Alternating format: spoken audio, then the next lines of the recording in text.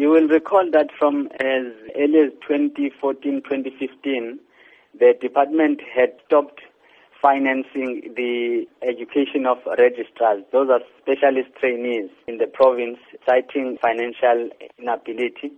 And on top of that, the Department of Health had frozen posts because saying they don't have money to fund those posts.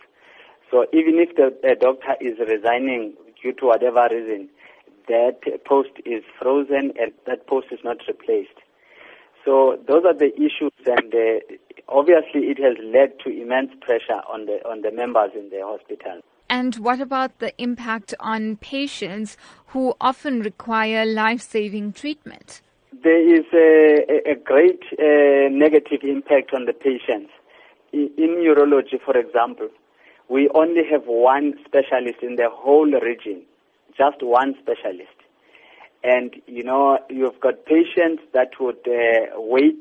Usually they used to have urinary catheters for 3 to 6 months, but in the meantime they're waiting for 3 years.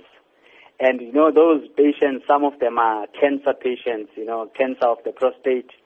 They don't get monitored as it's supposed to be, because our machines also are broken.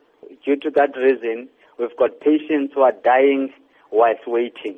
How then have you tried raising these issues with the Department of Health in KZN?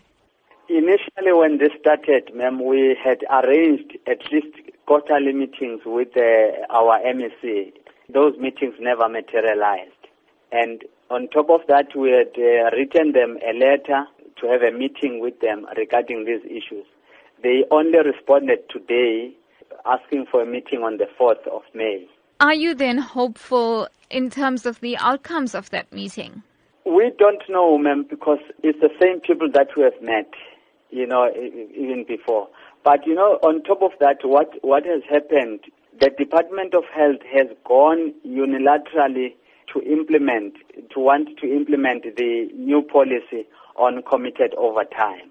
Will you then still be going ahead with your planned protest march for the 5th of May? We are going to go on a protest march because the meeting on the 4th, it was communicated to me today. I still need to get my colleagues to be available on that day. We could have it after that, but we haven't agreed as such.